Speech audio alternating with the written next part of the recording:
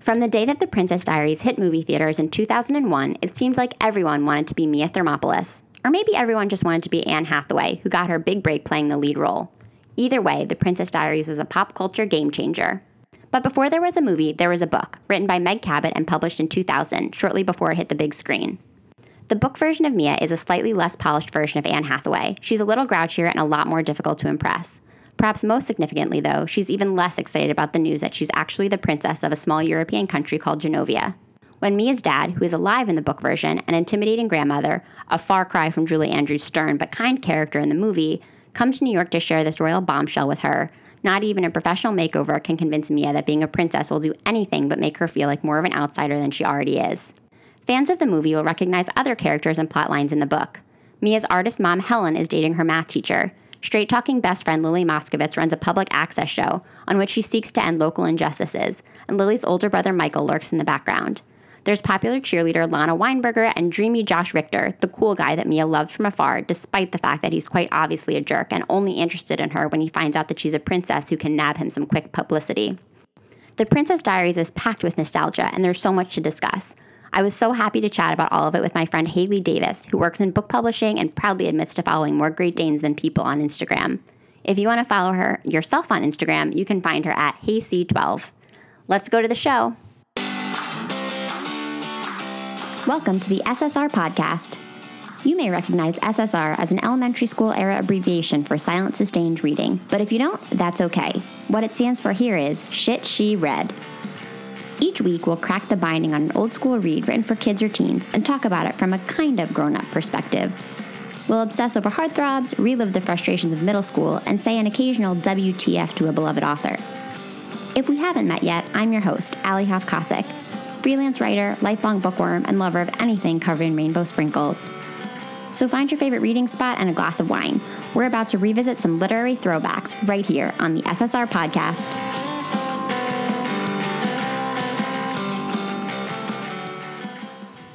Hi, Haley. Welcome to SSR. Hi, Alli. Thank you so much for coming on to chat with me. Yeah, I'm so excited. So, some important context for the listeners here. I know I already kind of introed Haley, but Haley and I spent about 2 years sharing a cubicle wall, and we worked in book publishing. So this whole, book talk thing is definitely not new for us at all. I'm just pretending like our cubicle wall is in between us rather than the phone. Right, and I can hear you snacking and you spilling your water bottle every day. That's kind of a bad habit of mine. Yeah, maybe I'll spill my water bottle for you halfway through the recording, and then you'll really feel comfortable. So today we're talking about The Princess Diaries, which was Haley's pick, and I was really excited that she chose it. Haley, I'd love if you could talk a little bit about your history with The Princess Diaries, why you chose it when I gave it to you as an option, and if you want to go book, you want to go movie, either way, because I think this book in particular, it's so closely tied to its movie adaptation. Yeah, I feel like I was just being true to myself, and I could have chosen a more highly regarded book, but I feel like you also have to be true to the 12-year-old that you were. And I, as a 12-year-old, I loved Mia. I loved her story. I loved her voice. I feel like it was one of the first books that I ever read that felt like a teenager. It felt like how I felt.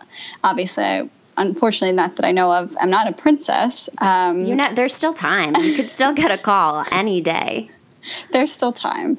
But I felt like if I had chosen a classic, it wouldn't have been true to my 12-year-old self. So you're just living your best life with this pick. I had to be honest. And I also honestly was pretty interested in rereading it because I remembered the book took place in New York City, and that's where I live now. And so I wanted to see if I could remember what it felt like to read about the big city when I was 12 before I moved here. And I would say rereading it did not disappoint. Yes, I have to agree with you. So I think that any woman our age, it's weird. Do you find it weird to refer to yourself as a woman sometimes? I do. Yes. Okay, great. So I feel like anyone our age, I at least have such vivid memories of this book and this movie. So I agree with you that my experience of reading it as a kid is so fresh in my mind. So it was interesting to read it again. So when you say that the reading experience did not disappoint, Tell me more about that. Was it the same experience, like escalated, or was it a completely opposite kind of reading experience? I think that in many ways it was similar to when I don't know exactly how old I was when I read that book. I think I was probably 12. I feel like I was 12, and 12 was the worst age to be a girl and to be me. I felt like so reading it as an adult, like, you know, that was still me. So I still felt like I could connect to those experiences, you know, those really awkward experiences that Mia goes through. And I had problems with it this time around, and I think I had problems with it then as well, but I still think that the voice is really authentic, and I still think that the voice was something that I hadn't come across before. You know, it was reading her diary. It was so intimate, and I was also a kid that kept a diary, so honestly, rereading it was it was like embarrassing, like it's like rereading your own journal from that time. Yeah. It's interesting because I did a little research on the book before we talked, and the author, Meg Cabot, actually based a lot of the book on her own diary. So I guess she went home to her parents' house and found her own journals from when she was in middle school and high school. And a lot of the sort of social stuff, especially about boys and crushes, that's right out of the pages of her diary. So I think that plays into why it's so relatable for readers. Yeah, absolutely. And I think you made a good point right off where it is hard. It's hard to separate the book from the movie. And I feel like we could honestly have a whole episode talking about why the movie went in this direction when the book went in that direction. So I thought that was also really interesting to think about because honestly, I know probably most lines from the movie by heart. So it was also interesting to go back to the source material. And I really couldn't remember, did I read the book first or see the movie? I have no idea, but I think they're so intertwined. I agree. And as somebody who's still in the publishing world, you might find this interesting.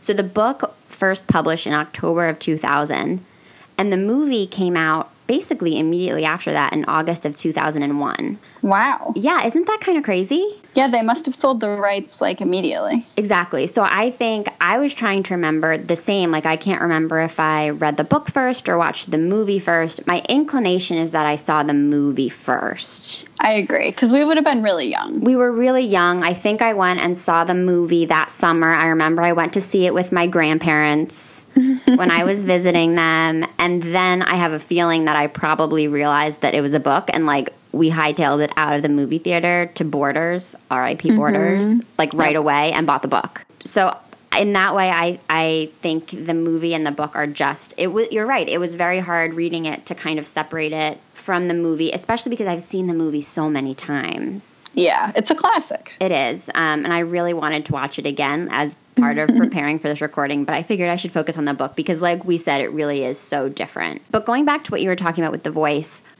is so distinct, like you were saying. I laughed out loud more times than I expected to. She's really funny. I mean, I have some other feelings about her that I think we'll get into, but I think as an adult, I appreciated how funny she was more than I did the first time I read this. Do you mean she Meg Cabot or she Mia Thermopolis? I guess both. I mean, I think the interesting thing is it's where does one end and the other begin when it's like a journal? Did you feel that way a little bit? When it's such a first person perspective? Yeah, it's so intimate that I feel her words are Mia's words. Yeah. Yeah, it's really like one and the same. So I think they're both hilarious. Mia, I think, is funny. The way she sees the world is just silly in a lot of ways. I think the melodrama of being 14 and seeing the world as this bigger than life place and your problems as bigger than life problems, some of which, some of them are really hard. There are a lot of hard things you deal with in high school. But the things that she saw as major problems sometimes just made me laugh, and her tone was really funny. I made some notes about things that made me laugh. I literally wrote LOL all over the pages just because there were moments when I did. There are things that I think you get in the diary format that are just different from anything else. One of my favorite things is when they say to Josh Richter at the end, this is sort of the end, but it's not a spoiler of any sort. Lily says, "She's a vegetarian, you sociopath." That just made me laugh so hard. Totally. I love Lily. Yeah, you do. So you're team Lily. I don't know. I mean, the big riff that happens in the book, I'm totally team Mia. She was so right about it. Yeah. I do find I've been talking to a few people about this book because obviously I've been reading it and thinking a lot about it. And Lily is kind of a divisive character among bigger groups of people. A lot of people don't like her, which I don't really feel that much animosity toward her, but I guess I can understand why people would feel like she's like maybe too much to handle. I think she would be a really interesting friend to have and a really great friend to have in a lot of ways. I think she would be like that type of friend that challenges you a lot, challenges your thinking, challenges everything you say. You know, I think some of the points that she makes about Mia are valid, and she has the guts to say them to Mia's face, which I think is a good friend. But again, the fight, I don't know. I think I side with Mia there. I think so too. I think of all of the situations between the book and the movie, I feel like their friendship was pretty consistent between the book and the movie. Do you agree? I agree. And I think that I picture, like, when I reread the book, I don't picture Mia as Anne Hathaway, but I picture Lily as that actress from the movie. And I picture Josh as that actor. And it's funny. Well, the actor who plays Josh, his name's Eric Van something, some very long last name, but he's like such a fixture of my childhood. He was in like every Disney Channel original movie. He was like the surfer. He was always the cool guy. He was in Brink, yes, I think. Yeah, he probably like sells insurance now or something. So one of the things I struggled with Mia and her voice was that I think there were so many things that I liked about her and so many great qualities that I feel like the diary format really illuminated. And like you said, it was so intimate that it just was like a much different reading experience than anything that I've had in a long time. But I also, on this second reading, felt like there were things that I didn't like about her that I probably didn't pick up on as much when I was a kid. Did you feel that way, or is that just me? No, I totally felt like that. I felt like there were definitely some aspects that were today we would say was not PC. Her sort of lazy activism, even though you can appreciate that in some ways. But I think that's the other thing about a journal is that it presents all of your negative sides too. Like that's where you go to present your thoughts that you wouldn't present to the world. Yeah, I think there's a lot of interesting gender dynamics in the book. The book is so obviously so fundamentally different from the movie because her dad is alive in the book, and her dad is a really interesting character in the book, and he doesn't like, even though they were never married and haven't been together in 16 years, he doesn't like her mom going on dates, and you know, it just, but he pays for all of their bills. There's just like lots of interesting stuff that I definitely didn't pick up on the first reading or didn't remember because I remember the movie. Right, and him being gone. And I think in the movie when he's gone, she has this like idealized version of him, and we as the audience can't help but imagine him as this like gallant prince, really, which is we find out who he was.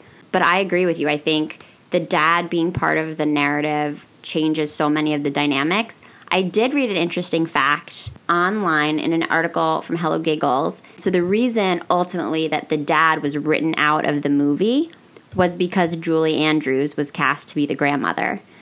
Because they decided that Julie Andrews was so big, they didn't expect to have somebody with such a big name coming in to the movie.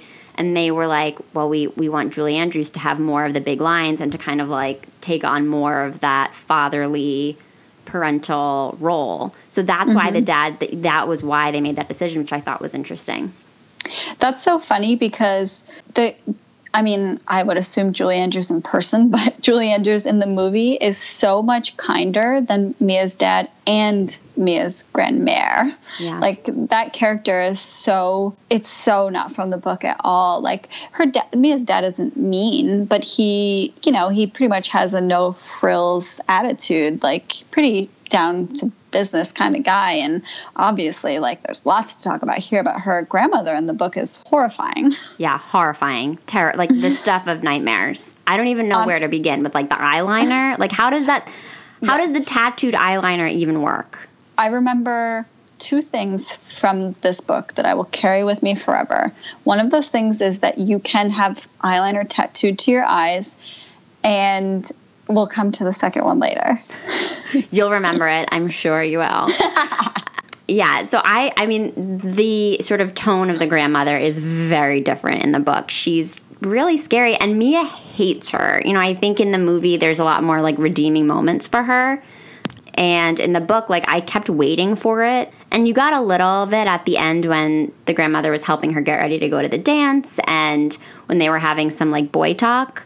Yeah. But there was no, I mean, the book ends with the grandmother kind of having, like, an altercation with a blind man down the street, which, I mean, was also weird. That was can we talk about that ending for a second?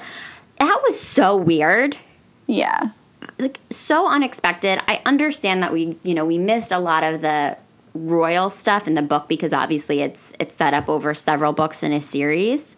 But the ending of this book was disappointing, and I do wish that there had been a little bit more of a moment of redemption with the family. And with Michael. Yeah. That's his name in the book too, right? Yeah, Michael Moscovitz, Lily's brother. So in the end, you know, there's kind of this, I would say it's a little bit of like a romantic cliffhanger where we find out that Michael liked Mia, and there seems to maybe be a possibility for there to be a little spark, but you don't really find out that much about it. And I think I read the second book at least. I don't know that I read the rest, but I think that there's more about that in the subsequent books. And obviously in the movie they end up together and have this, like, very romantic moment. I love that moment in the movie. I remembered my second thing, which is that Mia always describes her hair as looking like a yield sign. Yeah. To this day, I don't know what that means. And to be fair, I don't drive. I live in New York City, but what does that mean? I think that's true. Like, what shape is that? I don't even know. Is that like a trapezoid? But I've always remembered that sentence, and I've never known what it meant.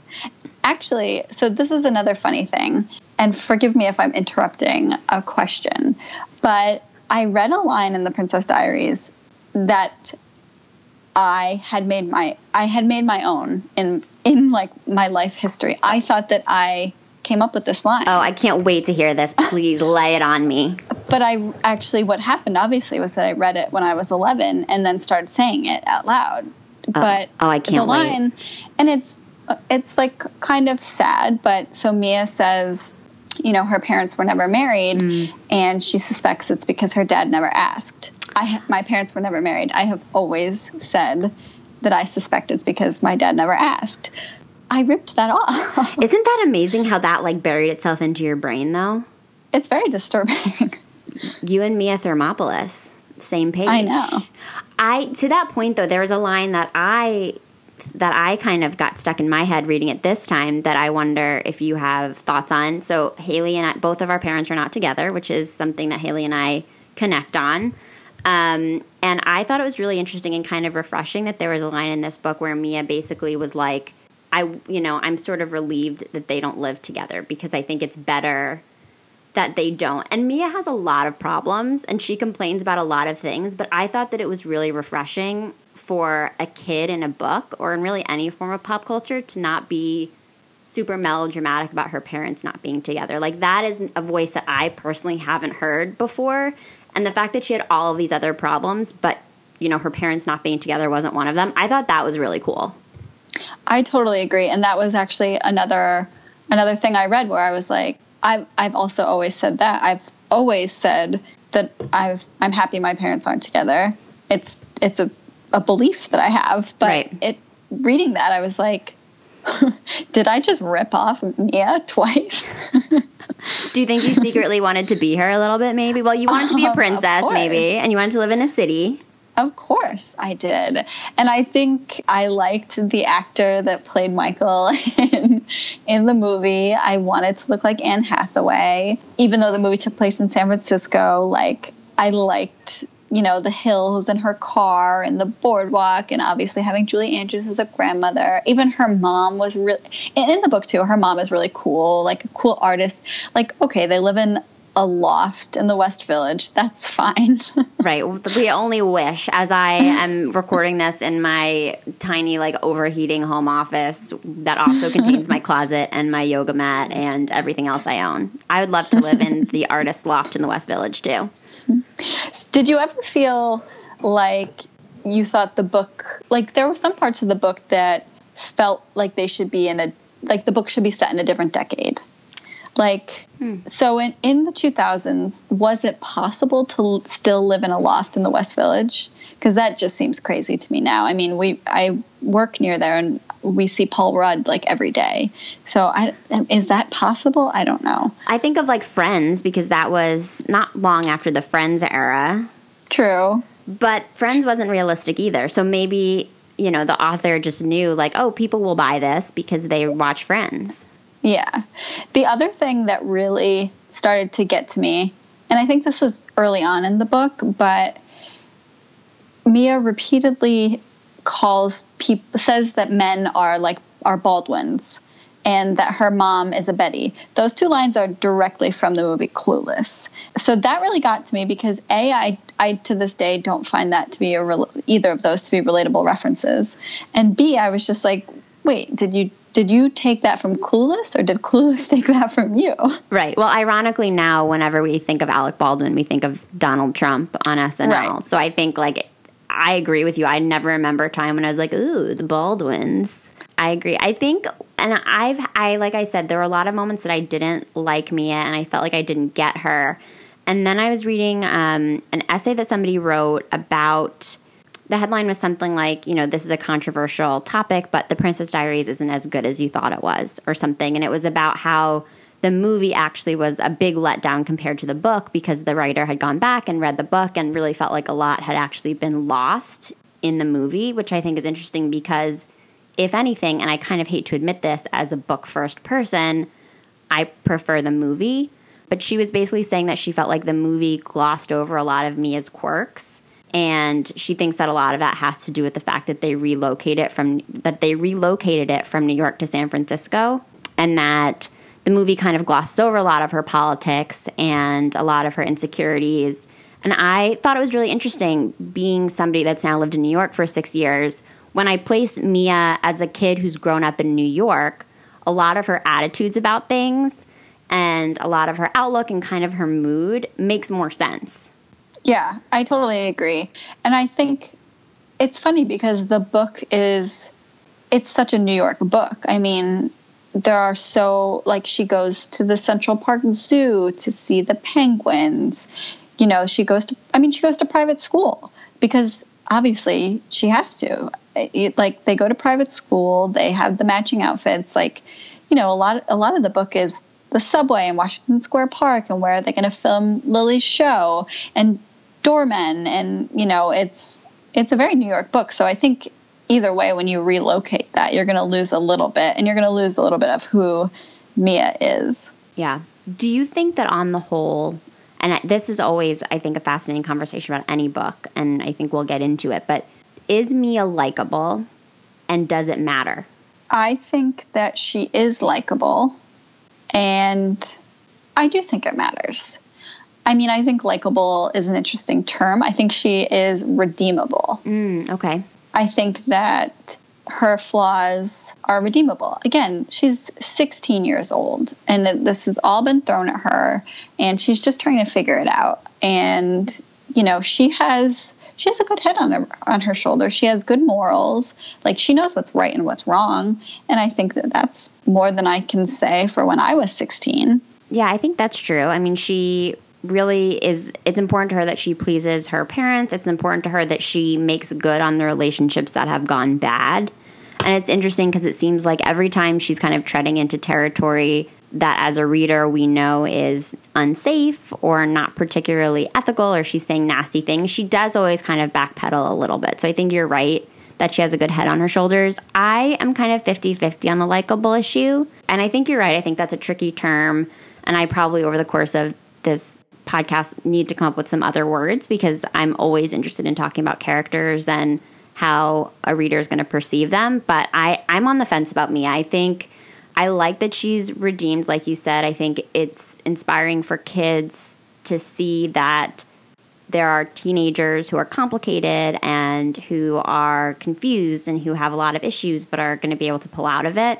But I did feel like there were a lot of parts of the book where she was a little hateful, and I struggled with that. Yeah, I agree. I agree. There were definitely times where she made, snide comments. She wasn't nice to people, even though she hated when people weren't nice to her. I think and what's interesting is if you ask that question about the movie Mia, I think everyone would say, yes, she is totally likable. But how much of that is the appearance of Anne Hathaway, which is also something I don't love about the movie. I think the book is way more honest about Mia's flaws and quirks, and in the movie she has crazy hair and she has all these flaws, and then she gets a makeover and she's like a different person, and she's a better person, and I don't love that. Yeah, I was gonna say, do you think the book is made better because Mia doesn't lose her shit because she's so happy about the makeover? Do you think it's a better experience for readers because they're seeing that she's not suddenly happier because she's had her makeover? I mean, she kind of has a temper tantrum after her makeover in the book. Yeah, I like that. And I think that it's different when you think about the book as one of a series. But, I think you finish the book knowing she has a lot more growing to do. And I like that. And I think that is true, and, and is also good for kids to read and know that, okay, she's trying to better herself. Mm-hmm. We were talking a little bit about appearances, and as I was talking to another friend about this book recently, the phrase that they used about this book as something that they really remembered from reading it as a kid, which I thought was interesting because it's not a phrase that I hear often or that I use often, they immediately just said, oh, there's tons of appearance politics in that book. And then, of course, I started to pay a lot of attention as I was reading, and I started to highlight almost every page, points where I felt like appearance politics were coming into play, and from all directions, good and bad. Obviously, this is, I think, a literary device to a point, and I'm sure you can speak to that more than me. You are an English and writing major, and, you have some really good reader chops that I probably don't have. But I think that there's, to some extent, writers do kind of have to use visual cues to help readers figure out the world that they're supposed to be inhabiting. But I felt like this book maybe put too fine of a point on some of the appearance stuff, especially in a book that's meant to model acceptance for kids. That was one thing that I wasn't crazy about tonally. I wish that there had been less. Yeah, I totally agree. And that's one of the things, in the beginning I said, there are some really not PC things. There's some really interesting comments made about the cultural diversity dance at the end. Just some stuff that really does give you a pause and doesn't really scream acceptance. Yeah. I mean, she even refers to Lily as looking at like a pug. Yeah, that's not great. That's not great.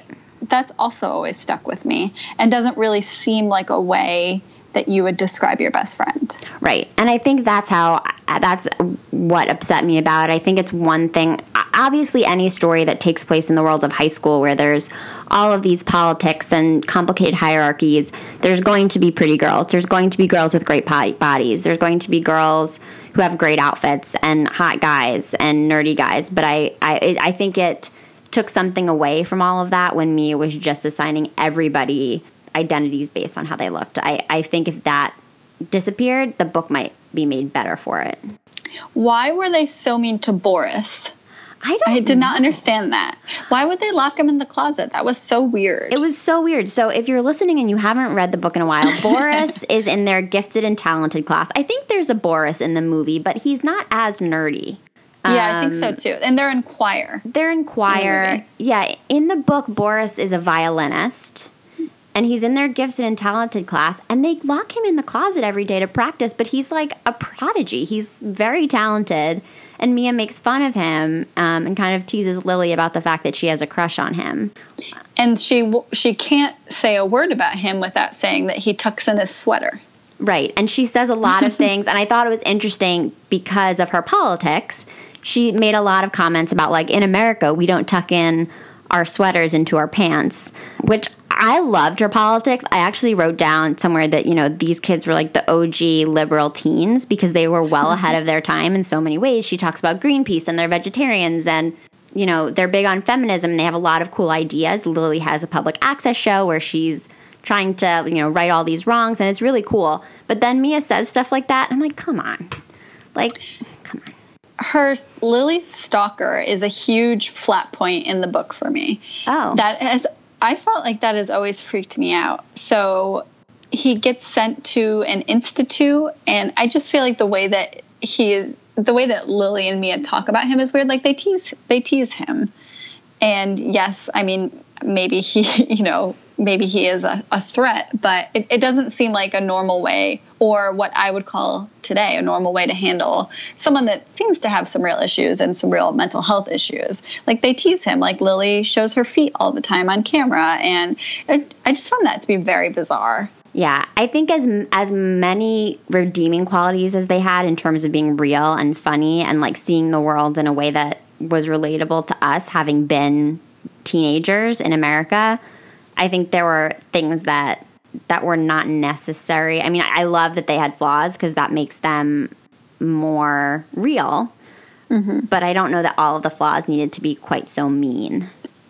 Yeah, I think that it's a hard balance, because when I finished rereading it and I was thinking about, these things that we've been talking about and not feeling great about them, but then I was thinking about myself when I was 16, and I'm sure that I was mean to someone and bullied someone and did not, was not always a great person, and my thoughts were not great. I had journals. I know those thoughts were not great. They were not very nice. And so I struggle between that, but also knowing that, feeling bad that kids are going to read this and start thinking these things, So I think there is a level where you can look back on the book and appreciate it, but you kind of need those extra, you need to be a little older and have perspective on it. So I do worry about kids reading that and either encouraging their thoughts or starting to think like that. Yeah, I think especially when a protagonist has thoughts like that, and especially when a protagonist who has been sort of socially victimized, when the response becomes to like socially victimize other people, mm-hmm. I think that just is problematic. And I wonder if that's changing. I mean, I think that was pretty common in books, definitely when we were growing up and before. Some of the other books I've been reading for the show, I've noticed the same pattern where it's like, it's okay to be mean to other people as long as you're defined as the nice one. Mm-hmm. And readers are supposed to be on your side. And I wonder if moving forward, given all of the anti-bullying movements that have come to light recently, I wonder if that's changing, if the tides are shifting there. I hope so. I think that would be great. I think so too. And I think, something like a little bit of a different age range, but something like Wonder, there are pure, good, moral kids in that book. And it's such an anti-bullying message. And there are also characters that redeem themselves. So I think that maybe it's good to have a mix. Yeah, I'm putting in a hard plug for Wonder here. If you haven't read Wonder, read Wonder. It's life-changing. Read it yesterday. It's so good. Speaking of life-changing, I want to talk a little bit about this moment of Mia finding out that she is a princess, because it is life-changing. And what I found interesting on the reread was that in the context of everything else going on in the book, like the fact that she's actually a princess, it's not that, it doesn't figure that heavily into the plot. It's sort of moving a lot of other things along. It's kind of bringing into a sharper focus, like a lot of the social issues she's having and a lot of the frustration she's having at home. But there's not a lot of like straightforward princess content in this book. Yeah, that's so true, because that's another huge difference with the movie. I mean, the movie, we see her at princess lessons and we see her at state dinners, but at least in this, knowing it's the first book in a series, we don't see her. We hear about that, we hear about how she hated going to the plaza with her grandma and, having to sit up straight and all of that, or learn which fork to use. Like, I wish they had a diagram, because I could certainly learn from that. Yeah, me too. But yeah, there's really not a lot about what is this going to entail besides, she laments that she'll have to spend her summers there. Right. Yeah, I agree. And another interesting fun fact that I discovered today when I was researching is that the whole princess piece, when Meg Cabot was developing the book, was an afterthought, which is hilarious when you think that the title of it is The Princess Diaries. The whole inspiration for the book was the fact that after Meg's father died, her mom started dating her math teacher, and they ultimately got married. And so Meg Cabot wanted to write a book about that experience, and then she always had like had a thing for princesses. So she was like, oh, I'll just throw that in as like a fun plot device. And we got the Princess Diaries, which I think is so funny because obviously what most people think about when they think about this book is the princess element. But I think that's so smart of her because kids hear about this book and they want to pick it up because it's that fantasy. Mm-hmm. And, you know, that's the reason why, yes, the voice and Mia and the characters and the diary aspect, but there are a lot of books like that. Why you pick up this book is because it's a little bit more escapism. Yeah. What is your take on Mia's reaction to this news and like the way that she handles it over the course of the book, which is not great? I mean, she's not excited about it. It's kind of a life ruiner. What's your take on that? Do you think it's complicated in a refreshing way? Do you think it's unbelievable? How do you kind of look at that?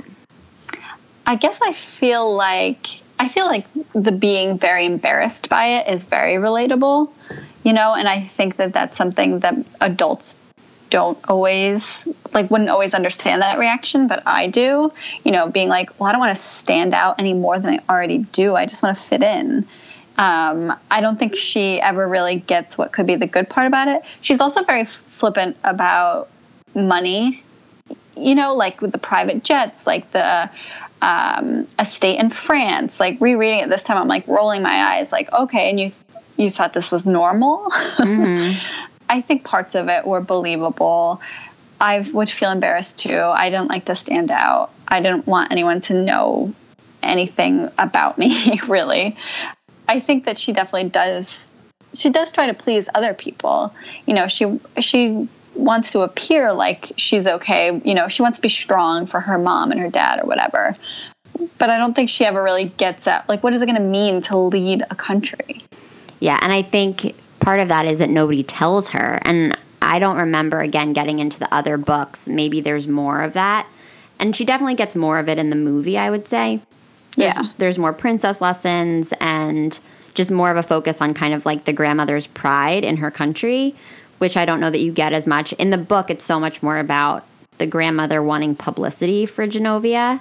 Yeah, it's status. It's all status. And I think to that point, did you see coming the fact that the grandmother was the one who was leaking Mia's whereabouts to the press? So again, for those of you who haven't read it recently or watched the movie, there are a few instances in the book where the grandmother kind of lets the press know where Mia is so that they can be there to take photos.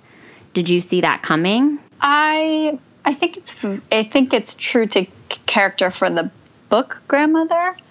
I do think it's a risky move, knowing your granddaughter is very unpredictable and unpolished and has crazy hair and big feet and already stands out. She's very tall, you know. Mm-hmm.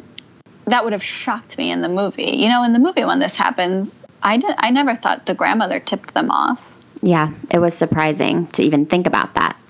I need to rewatch this movie because I still don't think that the grandmother tips them off. I think it's Josh and Lana. Yeah, well, because Josh tips off the press in the book as well. There's a different incident where he tips them off in sort of the climactic moment of the book.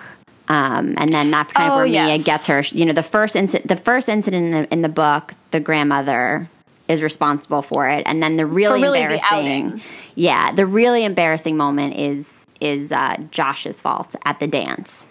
Now, in the movie, I just remembered the person that really reveals that Mia is a princess is the hairdresser, Paulo. Yes, love Paulo until he did that. And I kind of, when I was reading the book again, I was like waiting for it to be the bodyguard or the hairdresser, and then obviously I was wrong. And we find out that it's Josh, which is not at all surprising. A lot of the boy dynamics I really enjoyed. I think Meg Cabot was really, really good about writing the boy dynamics. And now that we know so much of the content comes straight from her diaries, it makes sense. Mm-hmm. But I had a Josh Richter in high school, and I had a Josh Richter moment in high school. Not that, like, there was press involved or anything, but I had, like, a Josh Richter equivalent who I just thought was so hot and so cool. And, you know, we had like sort of a moment at the prom where he noticed me, and I really felt like the world was like falling apart around me. And then 5 seconds later, he was just gone, you know, and I think, so I related a lot to Mia's feelings about wanting to believe that he was this sensitive guy and like explaining away his flaws because she truly believes that he was a nice person. I really understood that. And one of my favorite scenes of the book was the slow dance scene. Did you remember this? It was like one of the best scenes I've ever read, I think. I didn't remember it until I reread it. It's so good. Like, I highlighted almost the whole page. She says, I was dancing my first dance with a boy who wasn't my dad, and it was a slow one. Slow dancing is strange. It isn't even dancing, really. It's more like standing there with your arms around the other person, moving from one foot to the other in time to the music, which is like so true, and I still feel that way. It's so true, and I remember thinking about going to my first dance and being like, I don't know how to do, like, I don't know what that means. I don't know how to do this. Like, does everyone else know how to slow dance? Right. It felt like such a different, nobody does. It's not that fun. It's not, I mean, it's still, I felt like at my wedding, I still felt like I was like kind of just swaying back and forth. Like, it's not as fun as fast dancing. But when you're Mia's age, it's like the biggest thing in the world is to get asked to slow dance. So I really appreciated that scene a lot.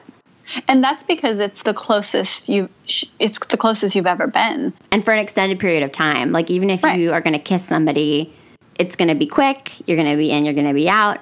With a slow dance, it's like you're going to be there for a solid 3 minutes of like a Boys to Men song. Yeah. It's a long time. Or I think my first slow dance was Savage Garden. Truly, Madly, Deeply. Truly, Madly, Deeply, yep. Such an emotional. What a classic song. Yeah, a gem of the 90s. We've talked briefly about this, but kind of to sum it up, like, if this book were going to be rewritten now, how do you think it would be different? How do you think it would have to be different? Or do you think it could kind of go right back out there in the world, pretty close to intact, and still have a similar response to what it had the first time it came out? It won a lot of awards. For the record, it won a few awards from the American Library Association and the New York Public Library. So critics liked it. It wasn't just a commercial success. And I'm curious, like, what do you think would have to be different in order for that to happen again? Well, I think personally, just thinking about the industry, I think it falls in an interesting age range. Like, is it middle grade? Is it YA? Because if it's going to be YA, which I would place it more in YA, then it honestly, it needs to be a lot more gritty. You know, the big YA books right now they're gritty. It's some intense stuff. It's murder and sex and drugs and mental illness and things like that. And so, but if it's going to be middle grade, the characters have to be younger. And I actually think that they figured this out because the series goes on, like it's in print right now, but I think it's like Mia's stepsister and she's younger and it's middle grade. Yeah, which I think is an appropriate place for a lot of this content. I agree with you. So no, I don't think it could go into the world. I don't think it would work now. I think it would have to be different. And I think that I wouldn't want it to be grittier. I wouldn't want it to be YA. I like it. You know, I like some of its pure-hearted moments, but I don't think it would work in middle grade right now either.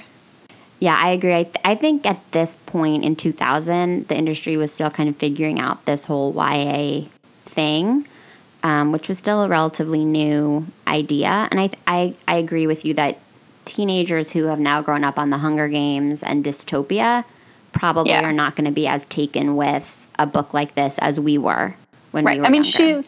Mia is, yes, she's flawed, but she's pretty innocent. She doesn't drink. She doesn't want to have sex. You know, she's 16. Like, I don't know how much kids would relate to that or relate to it as escapism. Yeah, and she's young high school. I feel like middle grade, in order for it to be aspirational for middle schoolers, I think it's okay for middle schoolers to read about an 8th or a 9th grader, but it's a young age for a teenager. You know, I don't even know that people who are actually freshmen in high school would be as excited to read about a fellow freshman in high school. A lot of the YA that I read now, it's aspirational, so it's kids that are a little older. So I think you're right. I think the age the age range is difficult. Would you recommend to your friends who are our age now, would you suggest that they reread this book now? I think if they read it when they were younger and or loved the movie, then I would say yes, because I think it's fun and I think it does get back into your awkward moments when you were 14 and 15 and 16, and it makes you reflect on those times in a very cringeworthy way. So I would say yeah, but if you're coming to it fresh and you've never seen the movie, you've never read the book, yeah, maybe not. I agree with you. I agree. Do you feel like there are any key things that went over your head or lessons that you missed when you read it when you were a kid? Definitely. Well, I just realized that I've been saying Mia is 16, but she's actually 14, right? Mm-hmm. Yeah, I think she's 14. Because she's a freshman. She doesn't drive. The kids that drive, I think, are all seniors. So I think I totally, and apparently continue to, I totally missed that because I was so young. Right. She seemed so old, but now I'm old. Something that I still think is funny is the Tavern on the Green scene. Mm-hmm. I only ever knew what Tavern on the Green was because of this book. Oh, that's so funny. And now you're a New Yorker. It's so awkward. The scene is so awkward. Josh and his friends are so drunk and annoying. And I just have to say that Lars is my MVP. Yeah, Lars he might be the dark horse winner of this whole book. I love him. He's dependable. He's the best kind of friend a girl could have. But there's definitely some interesting subcontext. He was in the Israeli army. He likes guns. Oh, but okay. I feel like we need more on Lars. Yeah, a whole storyline. And in the movie, obviously, he starts to date the grandmother, which would never happen in the book. Oh, no. The grandmother has no time for anyone, especially not anybody who works for her. No, only if they're a king or a prince, obviously. Right. That scene at Tavern on the Green, though, you're right. That was such, and I think I had more of an appreciation for it now as a grown-up, having had so many times in my life where a reality hasn't matched my expectations. And that was, so what the scene was about, where it was she had imagined it being this romantic, effortless, beautiful, mature situation, and she got there, and it was just a bunch of, drunk idiots throwing their dad's money around. And right. I think that scene probably did go over my head when I was a teenager because I'd never experienced anything like that before. I agree. And I think that, we had, obviously, when we read it, we had no experience with drinking or anything like that. And maybe parts of it seemed glamorous to us, but now it's these are kids. What are they doing being allowed multiple bottles of $250 a bottle champagne? Yeah. In their dad's BMWs. There's definitely a class thing. Yeah, and if I ever somehow got myself a Tavern on the Green and was sitting there and there were a table of kids going to their cultural diversity dance, which is also a thing that I never heard of, throwing American Express cards in the air, I would be so annoyed with them. Mm-hmm. That would be so irritating. Has this experience, and I won't be offended either way, has this experience made you like this book more? Or has it kind of ruined the Princess Diaries for you? I don't think it ruined it for me. Okay, good. I think, well, to be honest, I did keep reading the series when I was a kid, and the series ruined the series for me. The series went on, and there are really only so many books you can read in this voice. I think it's so special as a standalone, and it was special to me, but as the books go on, her voice, it gets annoying, and as you get older, it's not really charming anymore. But I think as a standalone, it didn't ruin it for me. I still prefer the movie. I think I do too, and I hate that. We're generally book people, and so for us to say that we like the movie is a departure for sure. But I think I'm in the same boat as you are.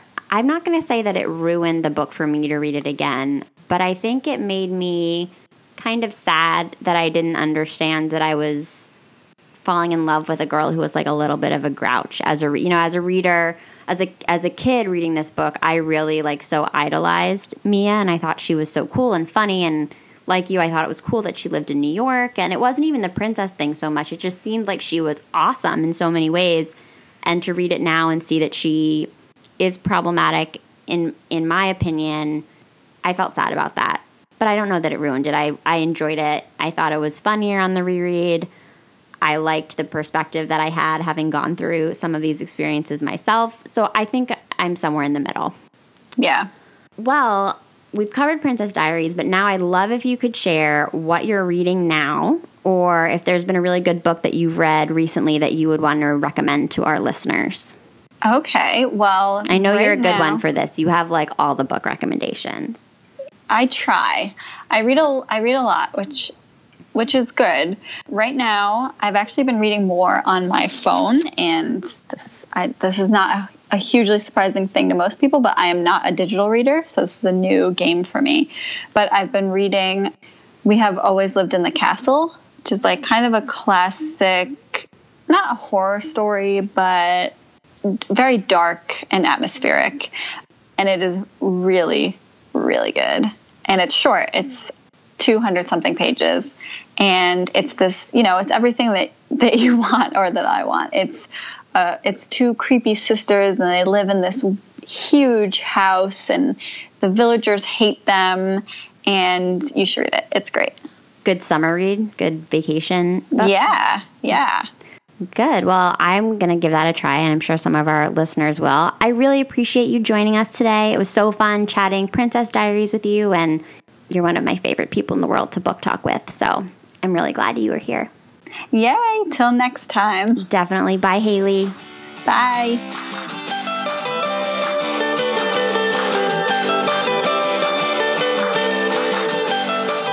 Thanks so much for listening to the SSR Podcast. Check out our website at www.ssrpodcast.com for show notes and other information. And be sure to connect with us on social media for updates on upcoming episodes, behind-the-scenes inside scoop, and some good old-fashioned book talk.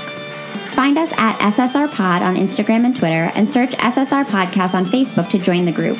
To reach out directly, you can send me an email at hellossrpod@gmail.com. If you're loving the show, it would mean so much if you could subscribe, leave a 5-star review, and share your thoughts with a comment. And don't forget to tell your friends, too. In the meantime, happy reading. I'll see you next time on the SSR Podcast.